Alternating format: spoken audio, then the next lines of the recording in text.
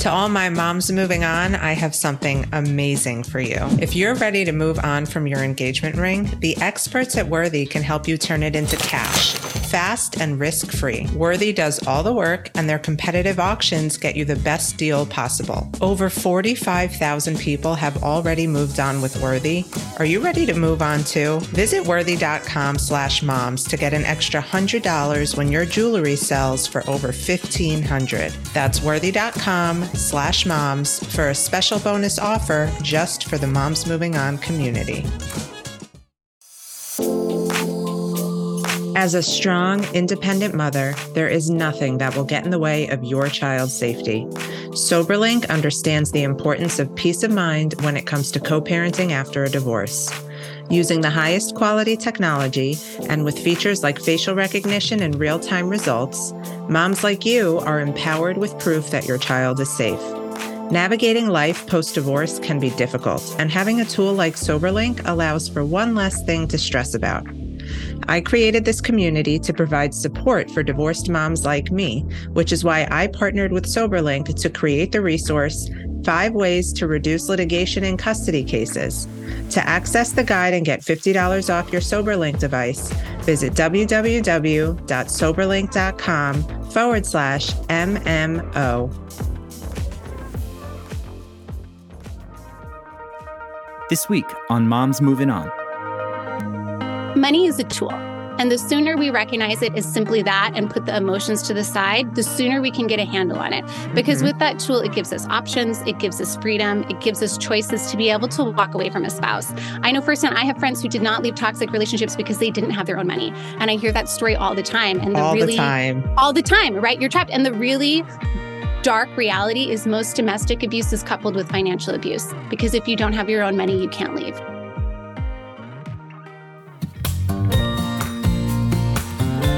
Life moves on, so why shouldn't we? This is Michelle Dempsey Multack, your host of Moms Moving On, navigating divorce, co-parenting, single motherhood, and moving on. Welcome back to another episode of Moms Moving On. I'm so happy you're here, and I'm so excited for you to meet our guest today. Her name is Ashley Miller, otherwise known as Madam Trader. Growing up in Montana, Ashley was exposed to the market's impact on our lives through her family's business. As a finance professional, she has seen just how disproportionately the lack of market participation has negatively affected women. She has a passion for storytelling, problem solving, and helping her friends, family, and clients achieve their goals. She brings the stories of expert women traders to a broad audience through the Madam Trader podcast and hopes more women will be inspired to take charge of their own financial future and create the lives they want to live. Ashley, this hits home because this immediately transports me back to my mindset 6 years ago when I had just gotten separated. And I was working like I needed the money because I did. And I was in fear all the time of not having enough. I'm just so grateful that we get to have this conversation with you today. Thank you. I'm so excited to be here. I really appreciate having this conversation today. It's impactful for women, no matter what phase of life you're at. And certainly when you're going through a separation, it's just even more heightened. So it's wonderful to dive in with you. So tell us about Madam Trader. How did this all come to be? Yeah, absolutely. So Madam Trader came out of my work at T3 Trading Group, where I looked around and I said, hey guys, this is great. Where are all the women? And they said, yeah, we know. And I said, no, really, where are all the women? We know that women are good at trading. We know that women need to be in this space. What's happening here? And for so long, markets and finance have felt really off limits to women. They actually were until the Fair Credit Act in the 70s. You couldn't get a loan without a male co-signer, right? It's always been a very male-dominated field, even though there's all this research that shows that women are very good at managing risk, really good at sticking to a trading plan. And they said, okay, you do something about it. So I started just interviewing the women that we had in-house that were really successful, which is very inspiring and great. And then we really realized, okay, this is a bigger issue than just trading. The pay gap gets a lot of attention in the news, which is really a valid topic. We really need to get that fixed ASAP. But bigger than that, it's the wealth gap. The pay gap's about 80 cents to the dollar. The wealth gap is 32 cents to the dollar on average, and all the way down to 1 penny for women of color. So this is a massive problem, and it's definitely not women's faults. A lot of it comes and to lack of access, lack of accessible education. We don't teach financial literacy in the public school system. And so we decided this isn't just about trading in the markets. It's about creating a space where talking about money is comfortable, it's accessible. We can get rid of any feelings of shame or try to alleviate a lot of the discomfort around it so that it's more approachable and you can take charge of it. Because ultimately, the more you understand finance, the more you can have freedom over your life. And the less you understand it, the more it's going to control your life. So just making that more available to women is our mission. That's a powerful statement in general. Like the less you know about anything, the more controlled you'll be by it. Wow, that's pretty deep. Well, I mean, I'll be honest. I was probably somebody who could really use your help when I first got separated. I, growing up, even through my 20s, had grand dreams of making it big one day and having wealth. And when I got separated, I realized I just wanted to get by and I just wanted enough financial freedom to go to bed at night without that panic in my chest of if I lose a client or if I blow a tire, how am I going to pay my rent this month? And I really was on a hamster wheel every month and never really got ahead of it. I know so many women listening are in that same place because they reach out to me and they say, my husband was the breadwinner. I didn't wind up with a lot. I don't know how I'm going to make ends meet. Help. And so I think this is where you come in. Where can we start to just at least tread water in terms of our finances after divorce? Yeah, absolutely. It's so important. And, as you're very familiar with, finances are one of the main causes that lead to divorce, right? And so getting a handle on it is so important.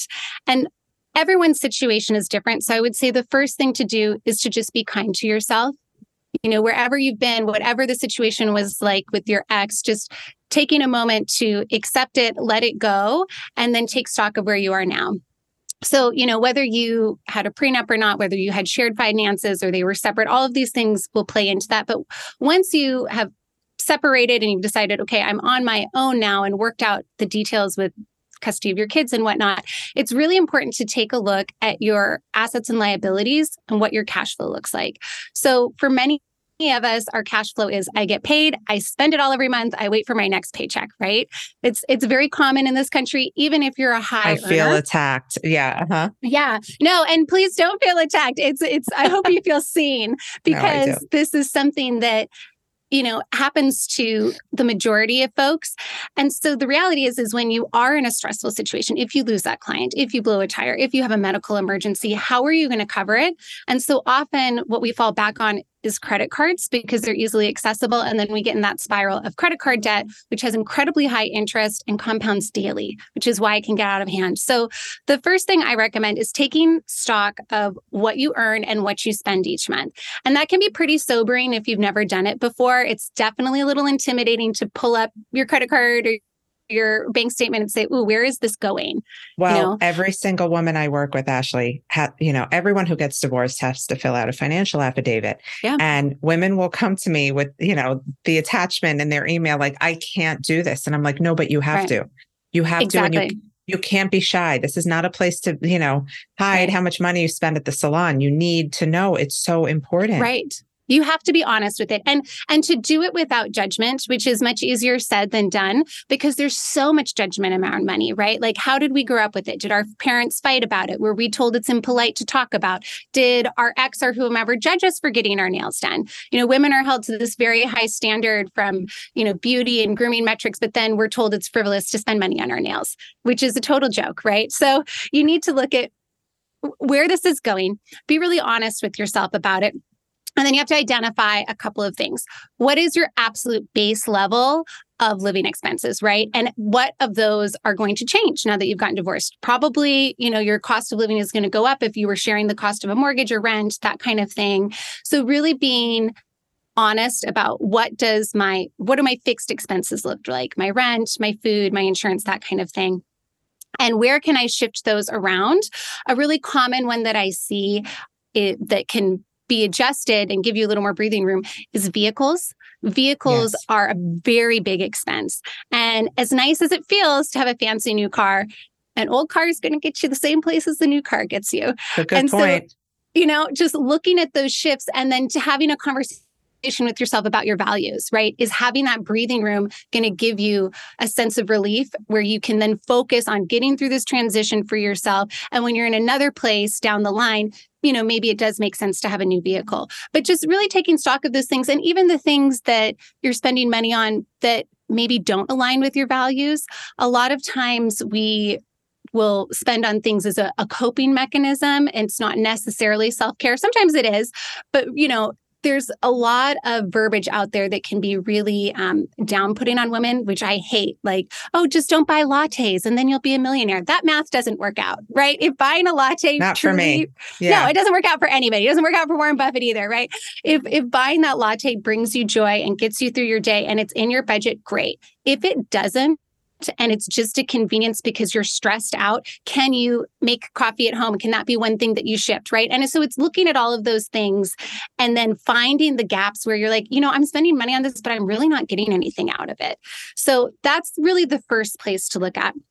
And then, it's a double-sided equation. There's only so much you can bring your costs down. There's infinite possibilities for earning, especially when you're investing. So as an employee, right, there are limits within company budgets and in certain careers on what you can earn. And a lot of times, we're underpaid for a myriad of reasons. So reevaluating either in your current situation, is there room for more compensation here? Or is it time to start that side hustle, go to another company where I will get a promotion, that kind of thing. How can you bringing in as much as possible and then not have that lifestyle creep, which we're all guilty of, right? It's so nice when you start seeing, oh gosh, there's more coming in each month. I'm going to treat myself to more things. And you can.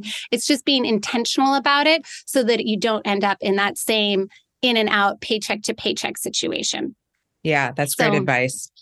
And I think for so many moms, because I mostly work with moms, they'll say, they'd rather go without so that their children can still experience what they were used to before the divorce. And part of me is like, I think we don't have to put a monetary value on children's experience after divorce. Like children do not remember what you spend on them. They remember how you make them feel. True. But I also understand that feeling of inadequacy when maybe the other parent is the higher earner with more money and can do all these fancy things and you can't. So how important do you think it is for moms to budget a little bit of that fun money to use for their children and all the things that they like to do with their kids?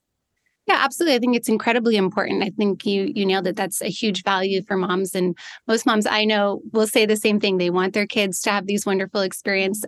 And at the same time, you're right. Just being with your mom. And as someone who's lost my mom, I can tell you, I don't remember the things that they spent money on. I remember how she made me feel and the experiences with her. And that's really ultimately what every childhood is about, right? Are you there for your kid? Are you sharing these moments and experiences with them? So I think the fun things are important.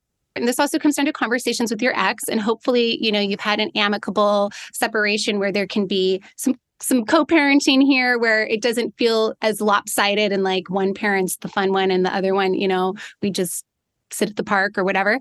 But definitely that's something to build into your budget. So the next step after you've gotten a hold of your cash flow, right? If you're someone who, is not dealing with a lot of high interest debt and you're ready to build up the fund bucket, I would say definitely putting that towards kids is important. And, like you said, a lot of moms will put that before themselves. I would say it's a lot like on an airplane, you got to put your own oxygen mask on before assisting others, right? You do have to have some money set aside to take care of yourself too.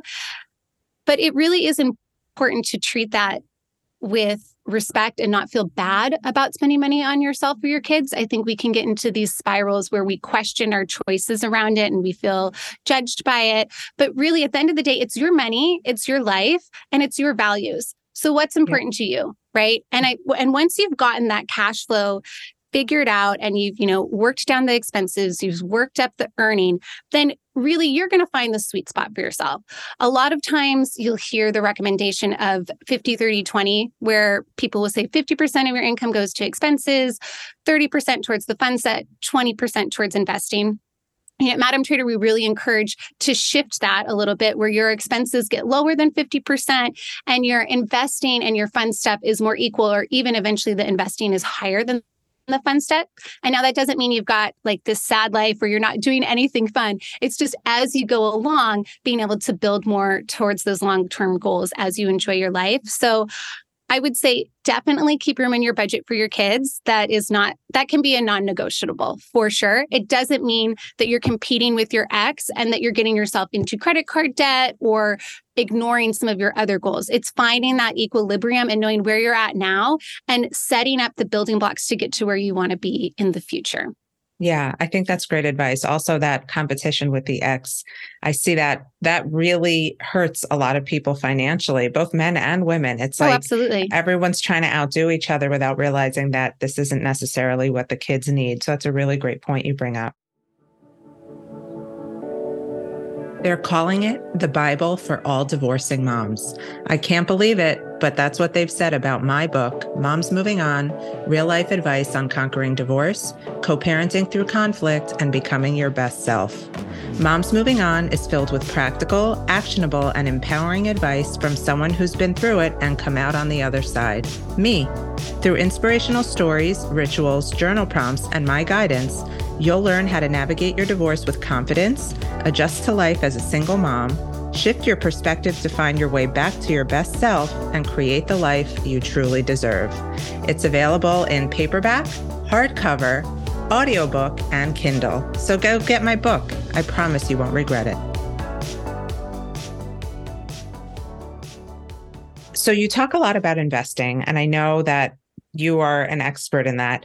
For women who are just starting out again on their own financially, investing sounds like a dirty word. Like I couldn't tell you how to go about doing that. That's why you're here. But how can somebody who has never invested, who doesn't understand the world of investments, where should they start in terms of investing? Like what's the easiest place to start? Absolutely. I think the first thing to do is to address what you just said, that investing feels dirty. So often we get these opinions about money of like, it's beneath us, it's very negative, we don't want to look greedy. And money is a tool. And the sooner we recognize it as simply that and put the emotions to the side, the sooner we can get a handle on it. Because with that tool, it gives us options, it gives us freedom, it gives us choices to be able to walk away from a spouse. I know firsthand, I have friends who did not leave toxic relationships because they didn't have their own money. And I hear that story all the time. And all the time, right? You're trapped. And the really dark reality is most domestic abuse is coupled with financial abuse, because if you don't have your own money, you can't leave. So it's one of these things where it's like, it really can be life and death. And even if you have the most amazing partner in the world, life happens. People can get sick. People can die. Businesses can go under. There's just so many unknowns. So to not take care of yourself, it's not only a disservice to you, it's a disservice to your children. It's a disservice to your future. And it doesn't have to be this taboo, uncomfortable thing. So I would say even before you get to divorce, having money conversations is so important to really have a hold of your financial health, just like you do your physical, mental, emotional health. So, whether you're divorced or not, once you've gotten a hold of your budget, there's a couple of things to look at pre-investing. Do you have an emergency fund? This is so, so important, because if you lose a job, if you have that medical emergency, where is that money going to cover it from? And it should be in a liquid account. So that is, checking and savings are a great example of money that's easily available. You don't want your money just sitting in these non-interest bearing accounts because they're losing value to inflation. So you want to make sure you've got 3 to 6 months in a high yield savings account, which right now the interest rates are pretty good on those. They're close to 4%. So you're making something on your money and not just losing value to inflation. And then it's readily available if you've got an emergency. That's going to give you a lot of peace of mind before you start dipping your toe into investing and feeling like, well, I'm risking my money. I don't know what's going to happen with the stock market. Know that at least your bases are covered for an emergency. And then if you're somebody that does have debt, like most of us in America do, making sure you've got a plan for that too is also going to make you feel more comfortable with investing. So if you have high interest debt, anything above 7%, so this is going to be credit cards, sometimes it's student loans, you want to get a plan in place to pay that off because it's, again, eating away every day. It's building up on interest if it's credit cards. You want to get that paid down. And then once you only have low interest debt, like a mortgage or maybe, a consolidated personal and something like that, those can be kind of standard payments as you start to invest. So it's really like taking care of your health from the ground up, right? We've got to make sure we're breathing well and drinking enough water and getting our sleep and all those things. And now we can start to exercise. So now that you've got the base elements in place and you feel like, okay, I've got a handle on my budget and my earning, my emergency fund is ready to go, I'm getting this debt paid off, then it's looking at the picture and saying, okay, where am I putting my money for my future? And the reason investing is so important, it's what we just talked about with the time value of money, right? Inflation, we're all really aware of in the current market environment, eats away the value of our money. And we have less buying power this year than we did a year ago. So the way you combat that is not just to earn more or to save, but you have to be investing. Because when you invest, you earn interest. And when you're earning interest on interest, it compounds. And over time, there's an just exponential result, right? If you were to save, $1,000 a month in a savings account, you've got $1,200 at the end of the year. If you're putting it into an interest-bearing account or the stock market, you're earning interest. Now, the thing to remember with paper assets, with stocks, bonds, mutual funds, that kind of thing, is these are actively traded instruments. You're not guaranteed a return. So that means every day people are coming. They used to come to the physical exchanges. A few people have to do that, but mostly online to buy and sell and trade in value. And I think it can feel a little overwhelming and intimidating. And like, what is this? What's happening? There's so much jargon. Trading and investing can be as complicated or as simple as you want to make it. And once you've committed to, okay, this is important for my long-term goals, I want to do this, the easiest way to get started is to automate it and to use a, trusted robo-advisor site where you can just have that money going into an index fund that's balancing out the risk for you and continuing to cost average in as you put that money in. So couple of things I said there. I'll back up to kind of I'm like index fund, ABC, index fund, yeah, right, is all the stuff, know. right? So a stock, right, is a piece of ownership in a company, and you can buy and trade individual stocks. People do this typically on a shorter time frame to capitalize in moves in the market, right? Okay, there's the war in Ukraine, there's earning reports, different things will make price go up or down. In the long term, historically, the stock market has gone up. Now, it's cyclical. Right now, everyone's talking about a recession. We're dipping our toe into that. It goes both directions. So you have to know your time frame. If you're investing, it should be mid to long term. So you don't want to be putting money in an investment account that you're going to need for that emergency, to pay off your credit cards, to pay your rent, right? This is money that's going to future goals. And when you're buying an index fund, what you're doing is you're buying a big basket of stocks altogether. So rather than having to bet on Tesla or Apple or whatever and say, I think this is going up because I hear people talking about it, you've got this fund that has balanced your risk. So there's different stocks from multiple companies. So some will go up, some will go down, and you're balancing that out. So you're not going to have crazy returns or crazy losses, but over time, you should see a steady increase. And when you leave your money in there, historically adjusted for inflation returns on the stock market are 8%. So it's really like 10%, but we take out 2%. That's the standard for inflation we want to hit. So if you put $100 in an index fund and you get 8% at the end of the year, you're going to have $108, right? So that doesn't sound super exciting. It's something. You leave it in, the next year you're earning interest on that $108. So you don't just have another $8, you have $8.64. And this is where it's so important to leave your money in. It sounds like nothing, but the longer you leave it in there, the compounding is exponential. Einstein called compounding interest one of the greatest wonders of the world because of this.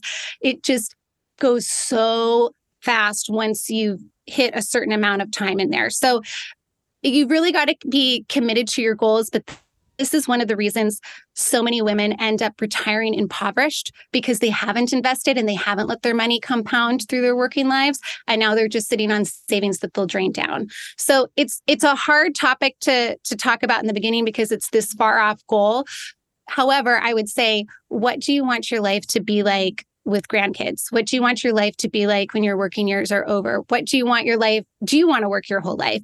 And if the answer to that is, I want to be able to spend time with my family and loved ones, I want to travel, I don't want to be stressed about my bills, you have to invest. There's only so much you can earn. There's only so much you can save.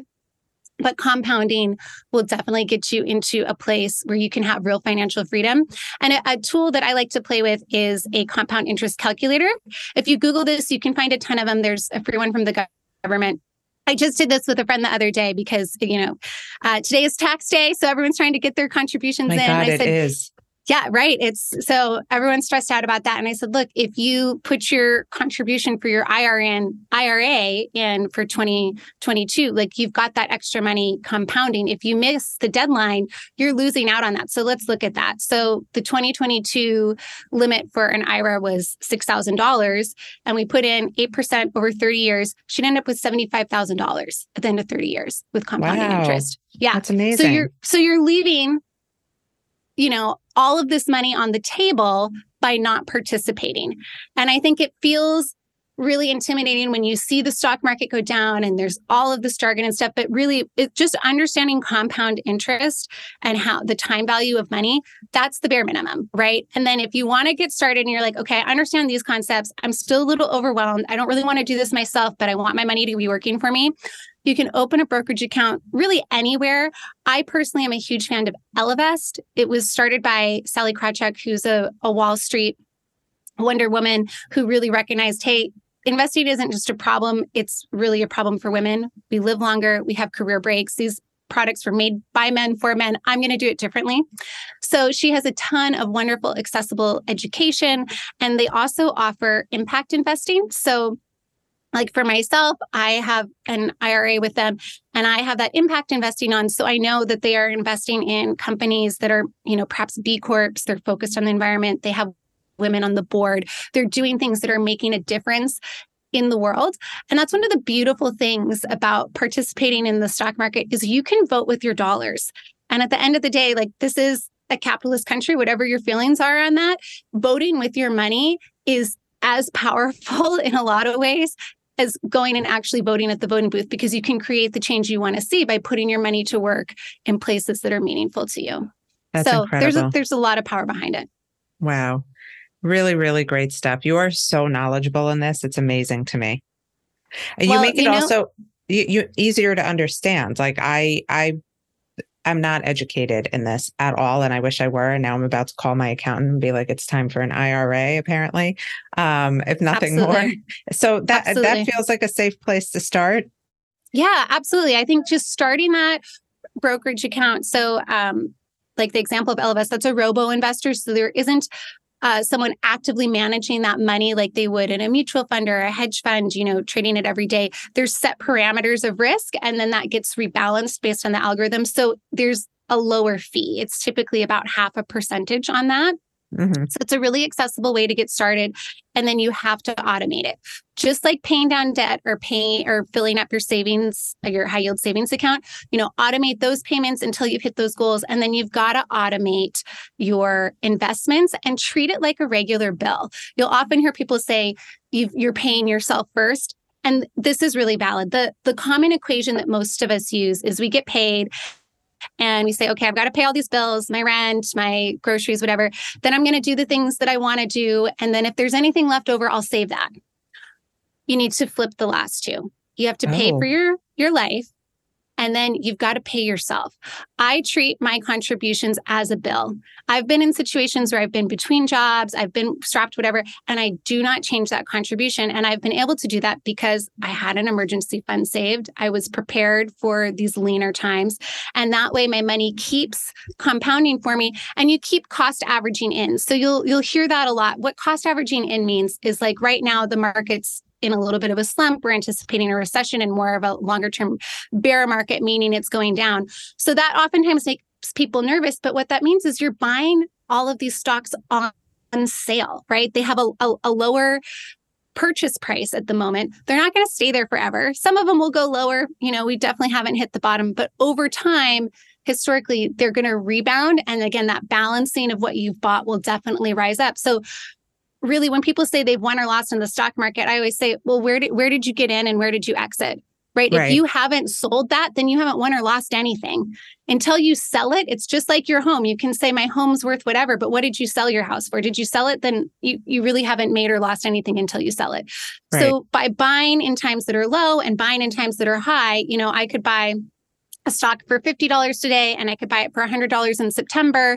So then the average price I've paid for that is $75. So again, consistently, rather than trying to time the market, which most people are not very good at. Some really sophisticated active traders can do it on a short time frame, but you're building in over time, and then you're committing to yourself, right? You're saying, I'm paying myself every month because I know when I retire, I want my life to be a certain way. I don't want to be depending on Social Security that may or may not be there. I don't want to be depending on a spouse that may or may not be there, or my children who may or may not have the funds to take care of me, right? I'm going to prepare for this time in my life. And it's not just retirement, right? This can also be more midterm goals. Certainly, there's accounts that you can set up for a child's education. You can earmark different accounts for buying a home or starting a business or, whatever your goals may be. But really treating that as an essential cost and not a nice to have, I think, is the mindset shift that has to happen. And then again, you still leave enough for yourself to enjoy your life, to do the things that are meaningful with your kids. Like for myself, I'm in New York. I love going to Broadway shows. That brings me so much joy. They're expensive, but you know what? I put it in my budget and nobody can shame me about it or tell me that was a frivolous use of my money. That's what I want to spend my money on. I do. I'm still paying myself first. So it's not that I'm taking out of my investment accounts to go to those shows. It's that I've built it into the whole plan. And then I can feel guilt-free about it. And so whatever that thing is for you, identify what was really meaningful to you, and you have room for both. And over time, it's kind of like, I always draw the comparison to fitness. Everybody wants to be healthy. Everybody wants to be wealthy. It takes time and effort to build both. True. Right. And if you've never run in your life and you're like, I'm going to run a marathon, you don't walk out of the house and run a marathon. I mean, you probably won't finish and you'll probably hurt yourself and it won't, it's not going to go well. But if you say, I'm going to run to the end of the block, and then next week, I'm going to run to the next block, and you build up over time. It's the same with investing. A lot of times employers offer a contribution match in a 401k.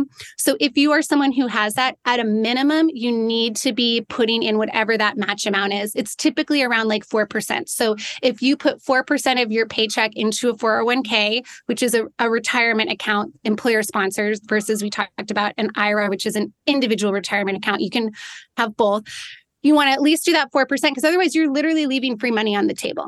Right. Yeah. So you want to minimum do that at the same time as paying off high interest credit cards and building up that emergency fund, what have you. Once you've finished paying those off, you've got more room now where you can say, well, what if I bump that to 5%? What if I bump it to 6%? And you keep going a little more. And it's just like adding a half mile onto your run, where little by little, all of a sudden it's like, oh, I feel comfortable now. Right. If you look at just the end goal and not the steps to get there, it's so defeating, right? It's like, how would I ever get there? You've got to break it down into measurable, attainable steps, and then keep reevaluating them. Find someone that you can talk to about this. Yes. And that's one of the biggest things is women have been taught forever that it's rude to talk about money. We're not supposed to do that. It's, it's impolite. Bullshit.